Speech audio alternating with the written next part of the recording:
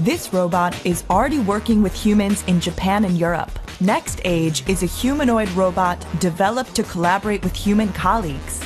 Companies like Omron and Kawada Robotics are leading the race in developing collaborative robots. These new colleagues have one important advantage over people. Their work is precise, and they never get tired.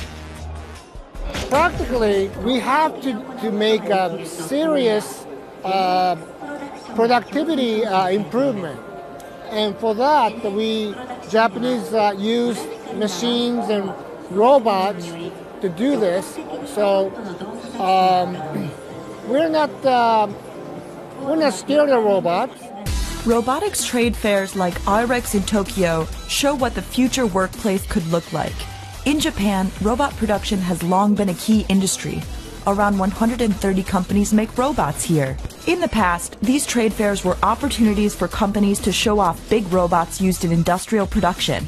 Now there's a trend towards service and partner robots. Recently,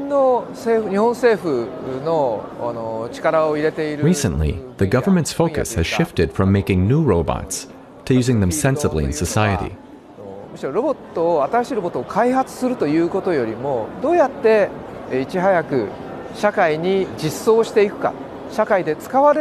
I think we need to think of robots as tools or partners to reach our goal of building a better society where people can feel good and healthy.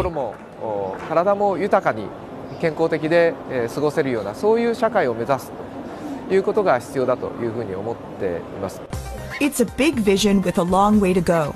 There are still many technicalities that need to be addressed, particularly because collaborative robots are often a security risk for their human colleagues. Since robots can't estimate their own strength, Next Age operates in battery-saving mode. 8 cameras attached to its head and arms are supposed to help the robot to analyze space and objects.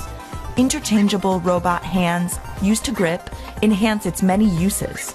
But at around 90,000 euros apiece, not every company can afford this technology. Right now, Next Stage is just working in the factory. But this type of collaborative robot will be needed everywhere. We're hoping that we'll someday be able to take it to like construction sites, forestry, fishery, homes. In Japan, they will not be taking away jobs.